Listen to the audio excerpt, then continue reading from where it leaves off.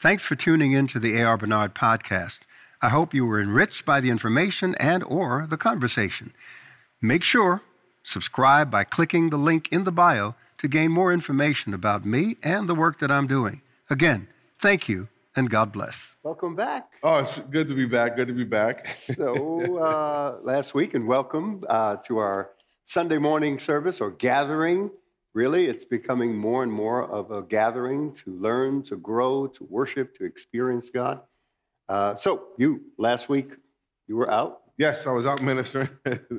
What church? At Baraka Baptist Church over in Brooklyn on Flatlands Avenue. You went Baptist last week. Yeah, I went Baptist last week. It was. You come back to Pentecostal Sunday. Okay. Yes, I know, right? It was a nice experience. Enjoyed it. You know, really encouraged them to set their expectations correctly by knowing the nature of God, who God is, and it was very, very good time, exciting time. You know, so. Really enjoyed it. So I'm thinking about the fact because it was, you had to work with a translator. Yes. It was a Haitian church. Okay. Yeah, so that was difficult. Oh, you Haitians out there. Yes, all the Haitians out there. I want to give a shout out. I was hanging out with your people on Sunday. I love to enter in different cultures. It's amazing just to see their expression.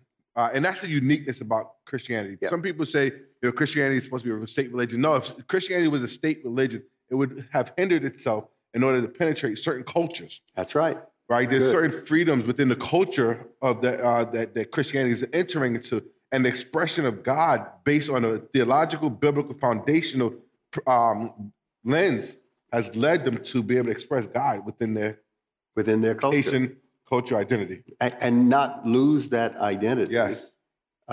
Just make adjustments to some of the maybe cultural practices and traditions that were inconsistent with Yahweh and Scripture. Yes, and what I got out of that is how significant identity is to man, that God will design a system that still allows for the person to thrive within their identity. That's good. And it's brilliant because when you think about, and I'm just looking for the text, when you think about him sending the disciples, sending us into all the world, into all nations, he understood that they would encounter different traditions, different national structures, different cultures, different belief systems. So obviously the gospel was able to penetrate that. Wow, that's good stuff. Thank you. I like that. So I was ministered to myself as I was ministering. So it was, and that's what you see is a good relationship. All right. Well, any housekeeping, before we get into the word? Yes. We have, we've been looking at how things are going with opening up. And there's a survey that's going to be sent out. So please look out for the survey from our member relations community. And the question is, how does it look for Sunday school?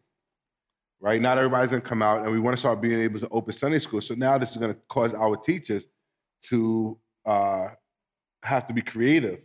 And a part of that is we need some more teachers to help us out because we want to be able to respond to the online community, right? And then as well as the in-person community. Right. And what does that look like? So we're looking for teachers, Sunday school teachers. You don't have to have a background in teacher, but you do have a good background. So we will be doing a background check. Working with our kids, you got to have your act together there. Yeah. So we need to check ID, background check, and everything like that to make sure they're above board. But if you have a heart for kids and you have a heart to learn how to train kids up, and I asked one individual, I said, "What's the criteria?" And he started singing a song. I am a CH. I am a CHRISC. So look at the base. Fundamentally, we need you to have a love for Christ and a love for the individuals because this is an impressionable age. And for a lot of us, especially the older generation, the Sunday school has created such a strong foundation in our biblical worldview. Yeah. So we take it serious, but we need help. And it's just that Sunday school. Yes. It's an environment to have fun, but it's also to educate, to disciple, essentially to disciple, to make them followers of Christ, to help them understand at their level the life, the death, the resurrection of Christ, and what it means, what the implications are. And it also teaches them how to be discipled. Because if you look at kids that were in Sunday school, you see the discipleship pattern for them differently than kids who entered Christianity That's true. After Sunday school age. That's true. And last week, I was sharing some information that some of it went back to 2005 in terms of biblical illiteracy Yes. amongst our youth at the time. And figure in 2005, they were the youth. Yes. So this is now, 16 years later, and they're no longer the youth. No. They are the adults Yes. who are in the social institution, in places of leadership, in the marketplace. And the question is, wow, how did those stats change or influence them, and how does it influence what they do? Oh, you today? can, but you can see it as you look at. Okay, we got to be. Go ahead. No. You can see it, because look at this. There was a statement that came out, Pentecost Sunday, right? Talking about the power of God falling upon individuals, speaking in tongues. And one of the questions that came up, and somebody asked me to ask you, say, Pastor, can Pastor address this real quick? There was a post that went out, and basically it talked about being a Christian and speaking in tongues. And do you have to speak in tongues in order to be a Christian? Because when I read John 3:16, yeah, come on. That creates the premise and the foundation of my lens on what it means to be a Christian, right? The introductory of the Christian walk. Yeah. We add a lot of stuff to identify with specific doctrines or experiences. And then all of a sudden, we build a denomination or a movement around it, and we say, well, this is how it has to happen in order for you to be legitimately Christian. Yes. But we have to go back to the scripture. And the scripture does not say, he that believeth, is baptized, and speaks in tongues will be saved. No, it is your faith. And even when we talk about believing, all right, what do we mean to have faith in Christ? It means to believe that his life, Yes. his death, and his resurrection are true. Yes. And based upon it being true, I now respond to that knowledge, to that revelation, and I surrender my life to him. That's essentially what it's saying. Okay, you have to repeat that because you just helped so many Christians watching this. You really freed a lot of Christians. You freed a lot of Christians to be able to evangelize because that statement right there has really struck a chord in so many individuals just now. Wow. Okay. So it's because it's so simple but profound. Yeah, it's because faith. We'll talk a little bit about that today, but faith is essentially believing in the validity of something, saying that that's true. So when I say that I believe in Jesus Christ, all right, as a Christian, all right, what I'm saying is that I hold the life, the death, and the resurrection and its implications of Jesus, all right, as true. Yep. So once I believe it's true, I now have to respond to that truth. I either accept it or I reject it. And if I embrace it, then now I have to live out. I have to live according to that truth. Yeah, your lifestyle has to resemble your belief system. Exactly. Right? So if somebody says, I say, if you want to see what somebody believes, watch their lifestyle. Yeah. That's it. So people who are still wrestling whether there was a resurrection, whether there was, you may have questions about the resurrection. How can that happen? All right. You may have questions about the virgin birth. How could that happen? All right. But that doesn't stop you from believing in it. Yep. All right. So I believe it. I believe that that's true. I'm wrestling through the mystery of it. And we do wrestle through the mysteries of our faith. But I have to accept it as true. And once I accept it as true, all right, that's it. Yep. That's like I tell people, I say, you believe your car is going to work, right? Do you understand how it works? Do you understand right? Do you understand the fuel injection system and the pistons moving and the mixture of a little bit of gas, a little bit of oil in order to have it function? No, you don't understand all of that, but yet you believe it's going to work. That's it. And you either remotely or push the button or stick the key in, now everything will change. You get in there not even thinking about it. Well, it's the same thing with your faith in Jesus Christ. You once you make that decision to accept that as true, now you begin to live that out. And I think that's important because I want to touch on some things. Our objective is to bring clarity, to bring understanding. I think that's what's lacking in a world where we have so much information, so many voices, that we are wisdom poor. I've said this again and again. We are information rich, but wisdom poor. And we have so many angles of approach, even within Christianity, so many voices, spinning so many different things. You say, well, what do I believe? Which one is true? So we want to bring clarity. We want to bring understanding. We don't want to hype you, all right? We may get excited about it because this is a great message. This is a great life, all right? We're excited. We want you to be excited about it. But we're not going to hype you into this. We want you to understand. And remember, if I may, I'm going to go over this. This is important. And as you're saying that, what came to my mind is that at one point we felt a lot of people were arguing against social media, being on social media and stuff like that. But I believe that social media, this is amazing how God works. It has become a vehicle that has caused people to need church even more now. Right? Why? Because there's so many. Play your role. Right? Why? I was on TikTok the other day, right? And I'm scrolling through, and I'm listening to these different individuals with their theological view and how it has some truth in it, but the overall arching statement was not true. Just because it has some truth in it doesn't mean it's overall true. And what has happened is the local church needs to be biblically sound so they can respond to a lot of these questions that are going to be out there. So they're going to look for somewhere to answer those questions. And that's what's been happening. People asking questions. For example, you said, you had the air quotes about America being a Christian nation. Oh, yeah. Right? Yeah. And the air quotes, I know you were being a little facetious or sarcastic. America is not a Christian nation, right? It's a nation that was built on Christian principles, Christian, biblical foundation, stuff like that. But it says religious freedom for religion. It didn't mean freedom to practice Christianity, right? Yeah. So we're a pluralistic society. We are a Christian nation in that Christianity has had the greatest influence on American culture. It still does. In that way, we are a Christian nation. But we're not the kingdom of God. No. And that's another conversation. Okay. But let me touch on this, and I'm going to come right back, because I just want to go over this for people to think, all right? And thinking, how you think is critical, right? Romans 12, what does it say? You'll be transformed by the renewing of your mind. Yes. So evidently, that's foundationally important to the Christian life, how you think. Remember, the quality of your thinking determines the quality of your life. That's not just secularly, but spiritually. Yep. The quality of your thinking spiritually will determine the quality of your spiritual life. And if you're struggling in your spiritual life, it's because your thinking needs to be straightened out. Your thinking needs to grow and develop. So in our world, and we've got all the information, right?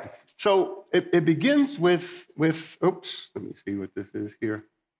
Aha. Well, while you get that, we want to give a shout out to June Frazier from Trinidad Tobago. Well, gosh, welcome, first time visitor. Thank you. Beautiful. So we begin with data. What is data? Data is information. And there's a whole lot of data out there. We begin with data. We collect data. We do surveys. We do investigations, all of that. All right? So we collect data. Data is tons of information. Tons of data is out there we have access to. But then the question is, how do we interpret that data? The interpretation of data leads to knowledge. So just having data doesn't mean you have knowledge. Just having information doesn't mean you have knowledge. How you interpret that information, how you understand that information, that's what translates into knowledge. Got it? And then knowledge, the next step, how you apply that data, that knowledge rather, leads to wisdom. So you're saying that the Bible for some can be just data? For some people, it's just data. I mean, that's why you can have people think that the Bible is the greatest piece of literature in the world. It is still the #1 selling book on the planet. People read it, all right? But as it is, It's information. Remember Jesus said, except you're born again, you can't see the kingdom. Yes. Not alone enter the kingdom, but you can't see it. You don't have the eyes. You have eyes to see, but you can't see. You have ears to hear, but you can't hear. You have a heart to understand, but you can't understand. So there's something that has to happen. I read the Bible before I got saved. But it was not through the lens of life in the Holy Spirit, in a relationship with God. I still had a secular lens to it. So there are people who study the Bible. They think it's a great piece of literature. It's a great book. They read it to gain inspiration from it. They read it to ascertain a set of moral values that, they may want to submit to. Or they read it because they want to refute Christians. That's another thing, right? Christians. Atheists read the Bible just to refute Atheists, Christians. Muslims, the Nation of Islam, Hebrew. Israelites. Look, I'm guilty of that. I read the Quran. I want to understand. I read other religious writings. I want to understand. But so we start with data, information. That's all it is, folks. Just because you got a bunch of information doesn't mean you have understanding. Doesn't mean that you have knowledge. It's how you interpret that data that leads to knowledge. And then how you apply that knowledge is what leads to wisdom. So those things work together. So just because you have access to data doesn't mean you've got wisdom. Doesn't mean you have knowledge. How are you interpreting that data? How are you understanding it? When the man came to Jesus, I know you're getting fired up here, right? So when the man comes to Jesus, right, and he says, teacher, what must I do to inherit eternal life? Jesus knew that the man he was an expert in the law. So he had the data, but how was he interpreting it? So Jesus asked him, he said, well, you know the law. But then he asked, how do you read it? Yes. And how Jesus was asking, all right, you've got the data, you know the scripture, but how are you interpreting that? Because that determines the knowledge you have, and that determines how you apply it. Because that man is what led to the story of the Good Samaritan, where Jesus showed him that he had the data, but his interpretation was wrong because he was alienated people that he didn't like. Yes. And we do that today. Yep. We have denominations and groups of people who identify themselves as Christians. They got the data, but how they interpret it, they apply it with superiority complex, erroneously, with racism in their mind to marginalize, thinking that they're better than someone. I mean, look, that's the thing. People say, well, how can you believe the Bible, right, and be racist? How can you believe the Bible and be classist? How can you believe the Bible and do this and do that? It all goes back to we got the data, all right, we got the book, but how we're interpreting.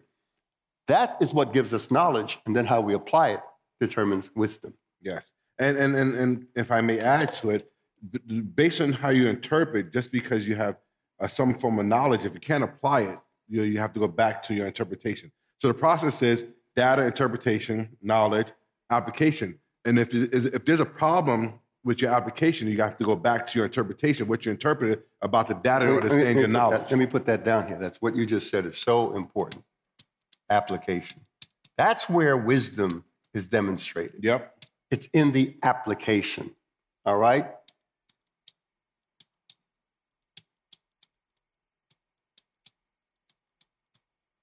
So, information, interpretation, application. Yep. Data, knowledge, wisdom. And this is understanding. The knowledge is, the interpretation is, how do you understand that data? And even when they do surveys and polls, there are those who get another poll to refute the poll, the other poll. They go back and forth because how you interpreting that information will determine how you apply it. Yep, and I think the part of interpretation has been our biggest struggle as humans and in life, as long as we've been living. Yeah. Right? Because all information is based on the person's interpretation. And it's a inception of contact, right? And then you go through the processes with theory, proofing and things like that. But interpretation tends to be a place where we always have a struggle. Even in conversations, we don't always hear what you're saying. We're interpreting what you're saying in conversations sometimes. They say men and women I'm not going speak there. the same language, but interpret things differently. Mm-hmm. You hear that? Men and women speak the same language, but they interpret things differently. Mm-hmm. So you may communicate using the same language, but the way you're interpreting determines how you understand it Yep. and how you apply it. Mm-hmm. And that's where the conflict. So in communication, part of the art of communication is not only listening, that is foundational to it, but it's also making sure that you're on the same page in definitions of terms, et cetera. So I will say, so what you're saying is, and then I'll repeat it, just to make sure that that's what they're saying. That's what they want to communicate to me. And sometimes it's not, it's different. That's the way it is. I hope we're helping you with your communication skills. So last week. Yes. Wait, is there anything else? No, We just jump right into it. Yes and no. This is good. Yes. This is good because we need to know how to think. We all think, but doesn't mean we think correctly. Yep. That's So we have to be taught. Norman Geisler said that. He said everyone thinks, but not everyone thinks correctly. Yeah. That's very, very, very important. So last week, I talked about wars on two fronts. Mm-hmm. Yes. There is the visible war, which is amongst the kingdoms of men. There is the invisible war between Yahweh, mostly Christ, all right, and the collective kingdoms of men under the influence of dark forces or the forces of darkness, led by Satan, all right, because Jesus identifies him as the prince of this world. So you have war going on physically. In Matthew 24:7, Jesus says, for kingdom will rise against kingdom and nation against kingdom. There'll be wars and rumors of wars, earthquakes and all that other stuff. But essentially, all right, we will see in the earth realm until the consummation of this age of human history, the return of Jesus, we will see war. We will hear rumors of war. And why rumors of war? Because that creates anxiety and fear and can actually lead to war. You know how many wars happen because of a rumor? Yep. And individuals or nations engage out of a rumor. There really wasn't conflict, but conflict came or was feared or suspected out of rumors that were spreading around. That's so powerful. You look at how many rumors, even just in Corona, has really stirred the masses, right? Between nations as well. America blaming China and, China blaming America. We see all that. But this is all the result of the fallen human condition. And it has to do with power. Yes. That's what it's about. And two things, political power and economic power. And someone said, well, what about religious power? Well, I will tell you, historically, when it comes to wars and conflicts, religious power or the desire for religious power was really a cloak for the underlying desire for political power, which is territorial, all right, or economic power. Yep. So when you say religion is bad because so many wars have been fought over religion, that's not true. It really wasn't fought over religion. It was fought over political power, territory, dominion, all right, and economic power. Yep. Those are the two powers. And let's see if we get to it, but in Revelation, with the mark of the beast, some have misunderstood that and inserted, there you see political power and economic power, but they've inserted religious power as though there's going to be this global one world religion that's going to be the result of the beast. But that's not true. The scriptures speak of the world regionally, even during and leading up to the time of this final conflict, east, west, north, south. Regionally, we are too diverse religiously. All right, so the whole idea of a one world religion, no, that's not what it was saying. It was saying something else. We'll get to it. But your statement goes back to that data interpretation knowledge because they were used in the name of God, as reasons to start war. But they were using some data from the Bible and they interpreted it to help justify their means for Crusades. War. Yeah. The Crusades, Christians, slaughtering of thousands and thousands of people, in the name of God, the Muslims, look. Yeah, but it's political power and it's economic power. Yep. And we'll see how that's played out. So let's lay some foundational work. This is going to take some time to go over this. But I think it's so important that we take the next several weeks to reflect on this. All right. So we begin with the fallen human condition. And the fallen human condition, which is original sin, the doctrine of original sin, Adam and Eve acted personally. We're not being punished for their personal choices of eating from the tree of the knowledge of good and evil. We are experiencing a condition created by their personal choice. So personal choices can be made that create a condition that affect the innocent, those who did not make that same choice, but now are experiencing a condition as a result of that choice. So original sin is a condition created upon which all humanity, it came upon all humanity, for all have sinned and come short of the glory of God. And we see that reality in every human person throughout history, all right? So it left us wounded, it left us broken, it left us dysfunctional, and dysfunctional meaning that we're not functioning the way we were designed to by God. When God said at the end of creation, you know, it is very good, all right, even after he created man, it meant that this being was not perfect, only God is perfect, but this being was perfect, complete in what it was designed to do. Yes. And the moment sin entered, all right, we became dysfunctional because we were no longer functioning the way we were designed to. There was now a conflict between the spirit and the flesh, all right? So we're wounded. The fallen condition left us broken, dysfunctional, disordered. So we don't subscribe to God's divine order. We push back against it. And we're trying to legislate changes in God's divine order, which is best for human society. It also left us limited to the power of our will without divine enablement. So, you know, the fall is a privation. Yes. All right? You've learned that. It's a privation. We became deprived of the holiness and justice of God, that which separated us, which made us different from every other species. All right? So the fall is a deprivation. We're a privation, rather. All right? We're deprived of holiness and justice. So it begins to affect the way we think, the way we live, the way we apply, the way we love, the way we do everything. So it left us limited to the power of the will. Wait, we can't go over it. It affects everything we do. Everything we do. Everything. Everything. The totality of the human experience. And the crazy thing is that there's still good in us. And even it affects our pursuit to live a life that will please God. Absolutely. Everything. Absolutely. That's why it said, you know, our righteousness is as filthy rags. Yes. So there's nothing we could do in this condition, all right, that could satisfy the perfection of God. Nothing. And that's why all roads can't lead to God. Yeah, that's why we need Jesus Christ. That's why he came. Yes. All right. So we become limited to the power of our will without divine enablement. That's why Jesus said, the spirit is willing, but the flesh is weak. There is a conflict there. All right. So if we are left weak, and what was Adam and Eve's reaction to the fall? They hid themselves. They were afraid. Fear and hiding took over.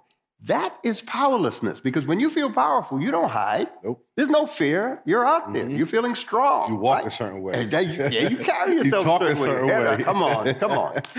But when you feel powerless, you act differently, right? And we often feel this powerlessness to respond to the fallen world, the fallen human existence. So the big issue of the fall is the loss of power. So if a loss of power to live right, power to live justly, power to live holy, power to love, all right. If it is a loss of power, what will be the number one thing that man would want? Power. And throughout human history, it's been a struggle for power.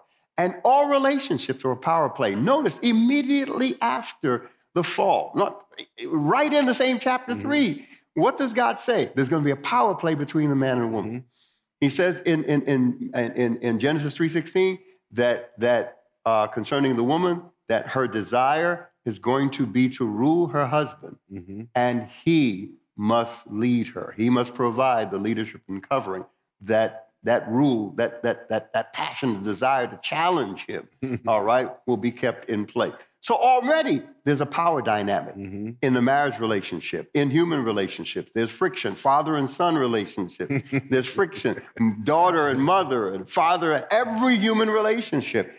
There is a power dynamic that's involved. Do you think that stems from the original cosmic sin of Satan trying to get power? Oh, yeah, it was power. Satan disagreed. Fundamentally, he questioned the justice of God in assigning that kind of power to this new human species. He resented and questioned the justice of God, all right, towards the incarnation. Because remember, the incarnation was planned before Adam sinned. Before Adam and Eve did that, there was already this plan that would work out. So Satan, he resented, he questioned, and he caused Eve to question, did God really say, will you really die? Is God fair? Is God just in what he presents to you? Yep. So since then, we've been questioning the justice of God, all right? So power is what it's all about. And that's what the struggle is in human society on a daily basis. Issues between police and those they're policing. What is it a question? It's a power play right there. The police officer having state authority, all right, state-given power.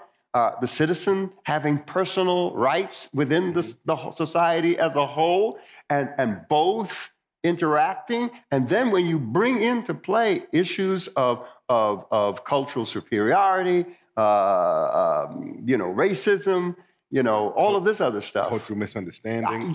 Culturally induced ignorance. I mean, on and on and on. What is that? It's a power play. So power, it affects and influences every aspect of our lives, every aspect of our existence. So what is power?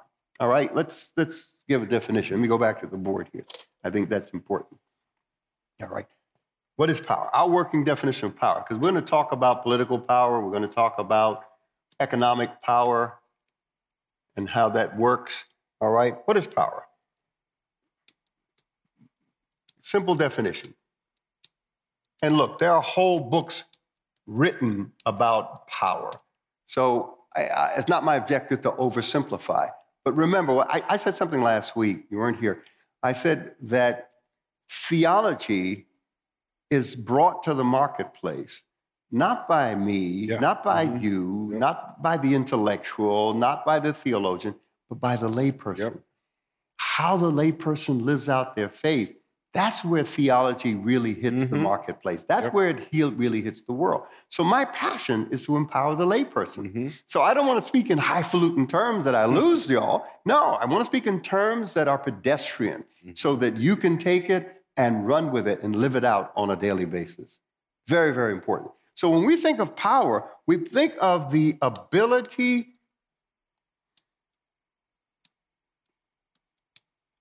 to influence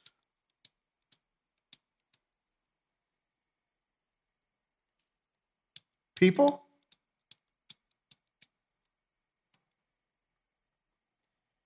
events,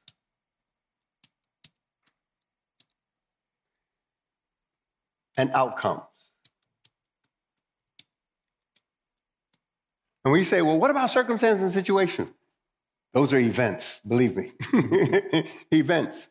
So when we think of power, our working definition, when we think of power, we're thinking of what? The ability to influence people, events, and outcomes.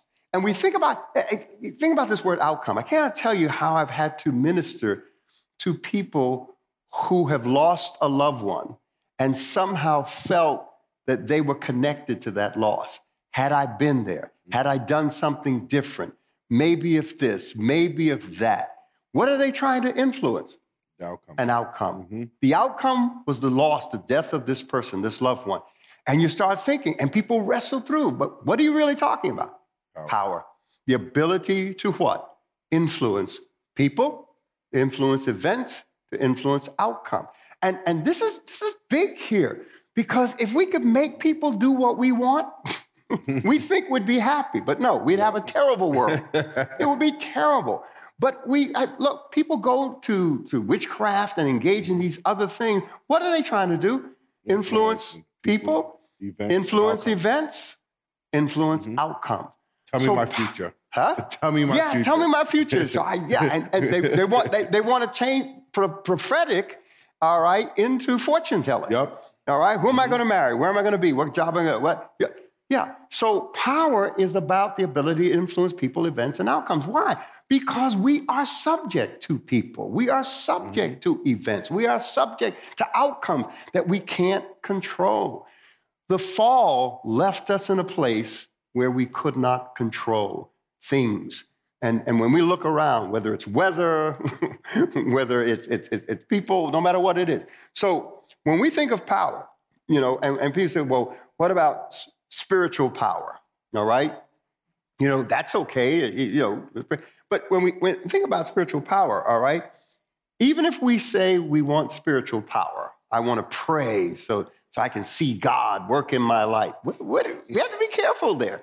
What are you really saying? You want power. Well, no, I don't want power. I just want the presence of God working in my life. Well, what is the presence of God? What did Jesus do with the presence of God? He healed people. He cast out devils, right? He exercised power.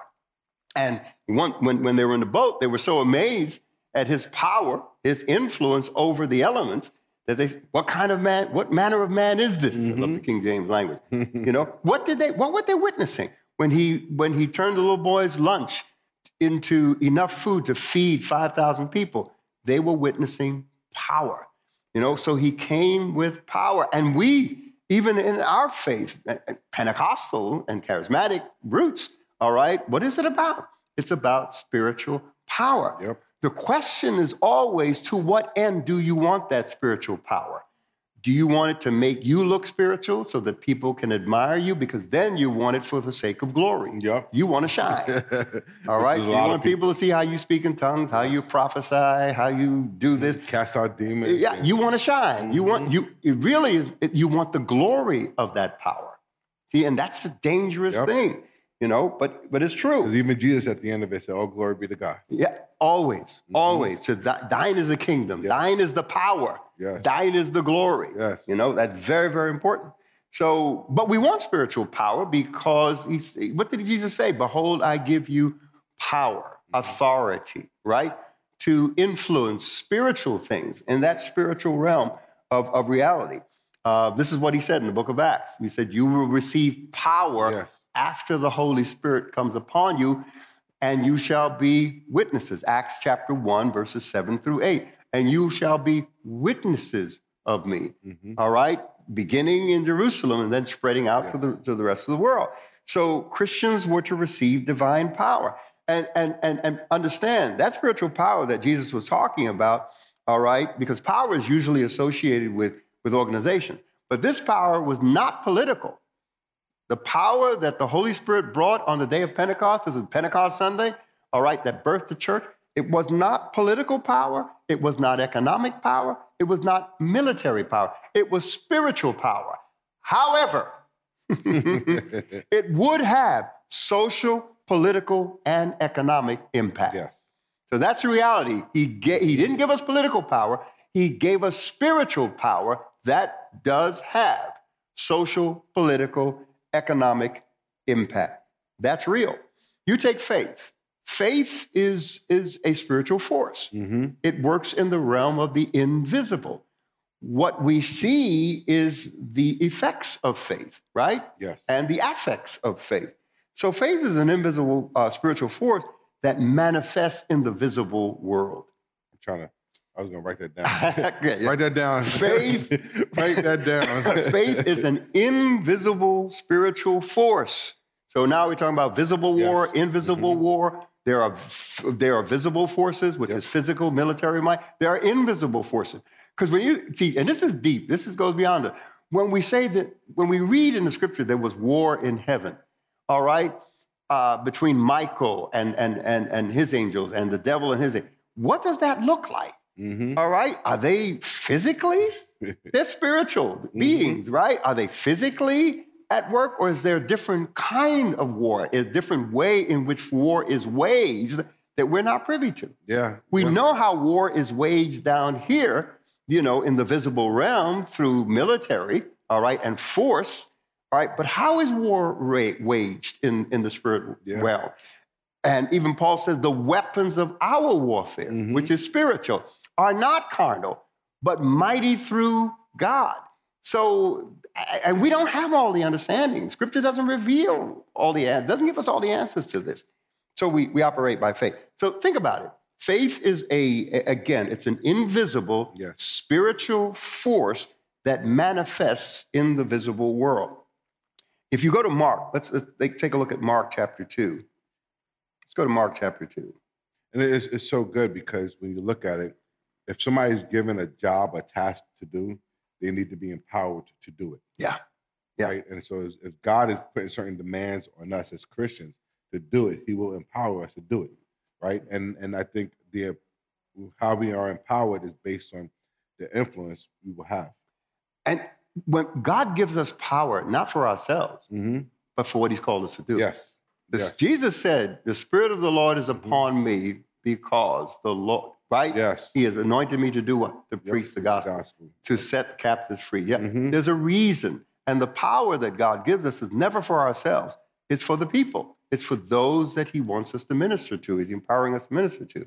So in Mark chapter 2, verse 1, all right, when Jesus, returned to Capernaum, reading in the NRSV, after some days, it was reported that he was at home. So many gathered around that there was no longer room for them, not even in front of the door. And he was speaking the word to them. Then some people came, bringing to him a paralyzed man. This is interesting because he's at home, right? And even at home, he can't be peaceful. He can't be at peace. People know that you've got power. And that's why people want the same power of Jesus. Right. You have no idea what you're asking for. You know how many sick people, how many people are in need, their children. And if they know that you've got this special power, they don't care. They will, like these guys, rip the roof off your house. Your own house, not somebody else's house. I'm going to go this. Imagine you look up somebody's ripping your roof off. When he returned to Capernaum, after some days, it was reported that he was at home. So at his house, on the sea, walking, no peace. So many gathered around that there was no longer room for them, not even in front of the door. And he was speaking the word to them. As he converts his home, right, into, and that's why, well, I won't go there. Then some people came bringing to him a paralyzed man, carried by 4 of them. All right, so his friends are carrying him. And when they could not bring him to Jesus because of the crowd, they removed the roof above him. And after having dug through it, they let down the mat on which the paralytic. Now, this is a man's body, so this is not a small hole. No. It has to be big enough for a stretcher to be lowered down through the roof into the presence of Jesus, right? So again, after having dug through it, they let down the mat on which the paralytic lay. Verse 5, critical. Remember, it's a spiritual force.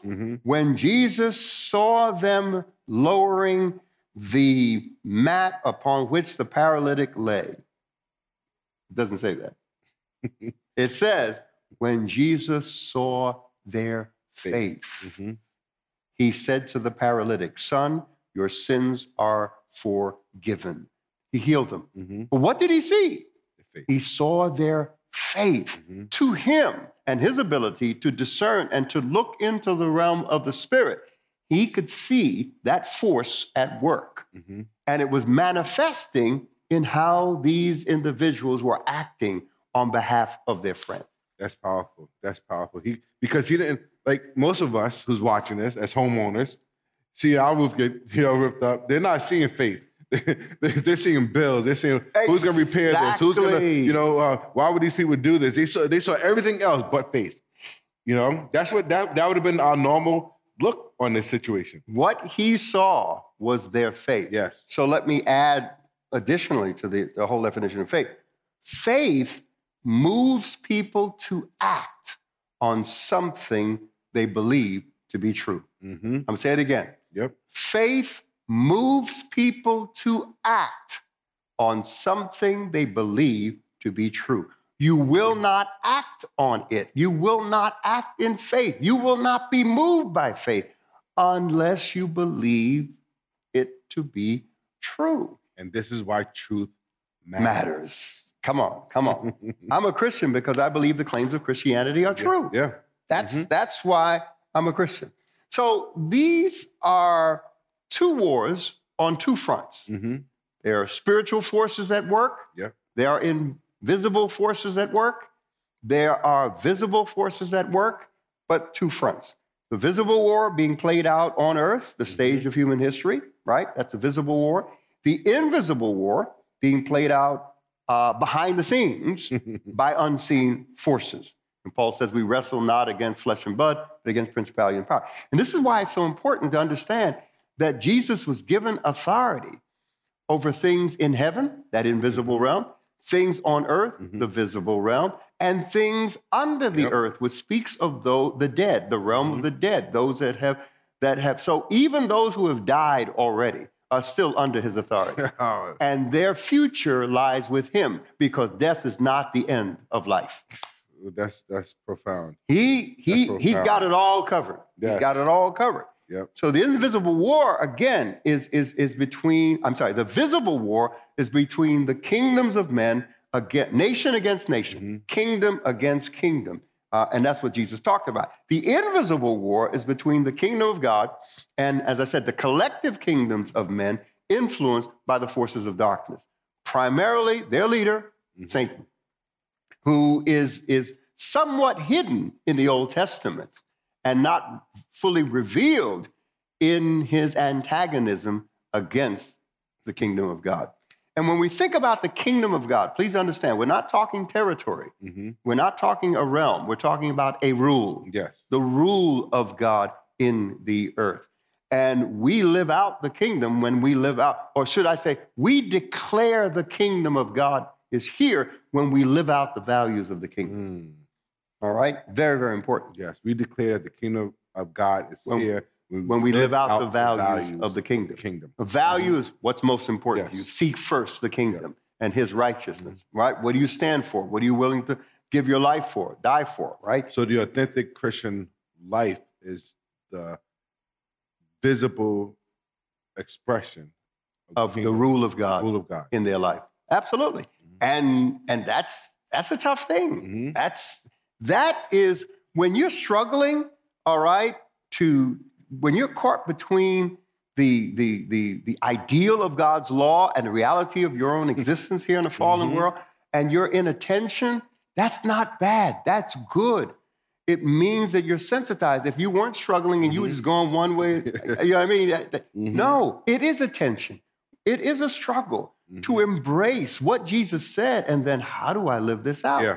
You know, there's a story that is told about a teacher. He's a sage, spiritual leader, teaching his students.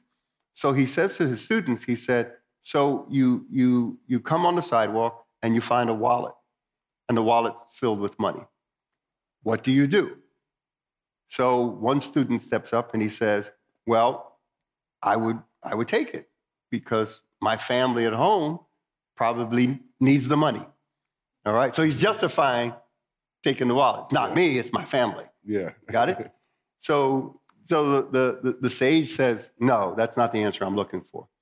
The next student says, well, I would leave it there because, and this is on the Sabbath, by the way, so it's a Jewish sage. All right. He says, well, I won't pick it up because it's a Sabbath and I don't want to violate the Sabbath. Right? So the rabbi says, that's not the answer I'm looking for. So the third student, he steps up and he says, well, I would be conflicted. I wouldn't know whether I should pick it up or whether I should leave it there. I would be caught in this tension. The rabbi says, that's the answer I'm looking for, because that's what spiritual life is really about. We are caught in a tension. the good that we know to do. Paul said, the good that I want to do, I don't do, and the evil that I don't want to do, I do. Yep. And I find a law that when I would do good, evil is present. And he says, who's going to deliver me from the body of this sin? And then he says he realized through Christ, the Holy Spirit, the enablement of God is what allows me to now work through this tension. But the tension is what's real. Mm-hmm. So these people who claim to be at a spiritual level where they don't deal with the tension, I pray for them, okay? Because they're in denial. There are actually some studies that say tension is good. Absolutely. Absolutely. And, even God creates tension sometimes. When Jesus said, every branch in me that bears fruit, I'm the vine, you're the branches, every branch in me that bears fruit, I will prune it, I will purge it, all right? That creates a tension. Mm-hmm. When you start cutting away stuff that's unproductive from someone's life, that creates a tension. Yep. That's real. So it's when we embrace the tension of the Christian life that we really begin to live out the values of the kingdom. We want power, and we're going to talk about political power, what that looks like. But I want to give a background, a quick overview, all right, of the invisible war. All right, that's important, because it manifests in the visible realm. Okay. It's invisible, but it manifests in the visible realm. When I look around and see what's happening within society, I know that there are forces behind this that are influencing and shaping what's going on. All right? And why is that important? Teaching you how to think. Let me tell you why. All right? So I'm going to make a statement. Let me write a statement here. We hear so much now in our politically charged American society, we the people. All right? I'm going to put that down here. We the people. And we get that from our founding document, right? We the people. That's us. Because American democracy supposedly says that government is from the people. That's so far from the truth. It's so far from the truth. And here's why. The voice of the people is not the mind of the people. I'll say it again. The voice, what people are saying, what the masses are saying, is not coming from their own mind. It is coming from all of the influences that they're exposed to that are telling them what to think and how to think.